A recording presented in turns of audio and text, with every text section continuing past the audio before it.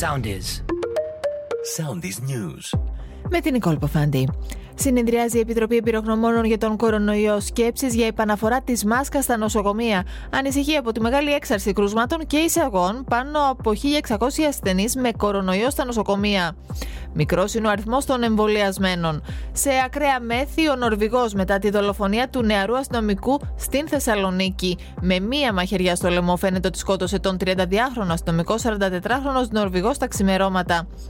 Ενώπιον της 10ης τακτικής ανακρίτριας αναμένεται να οδηγηθεί αύριο το πρωί ο 18χρονος καθομολογεί αναδελφοκτόνος προκειμένου να απολογηθεί για το έγκλημα στη Νέα Σμύρνη την ώρα που σοκ προκαλούν οι εικόνες από το σκηνικό της άγριας δολοφονίας στο διαμέρισμα επί της οδού Σταδίου. Σε απέραντη θλίψη βρίσκονται από χθες οι συγγενείς, οι φίλοι και οι συνάδελφοι του αστυνομικού Γιώργου Λιγερίδη, ο οποίος έφυγε από τη ζωή μετά τον βαρύτατο τραυματισμό του από ναυτική φωτοβολίδα. Σεισμός 5,2 βαθμών της κλίμακας Ρίχτερ σημειώθηκε στην Ανατολική Τουρκία σύμφωνα με το Ευρωμεσογειακό Σεισμολογικό Κέντρο. Ακολουθήστε μας στο Soundis, στο Spotify, στο Apple Podcasts και στο Google Podcasts.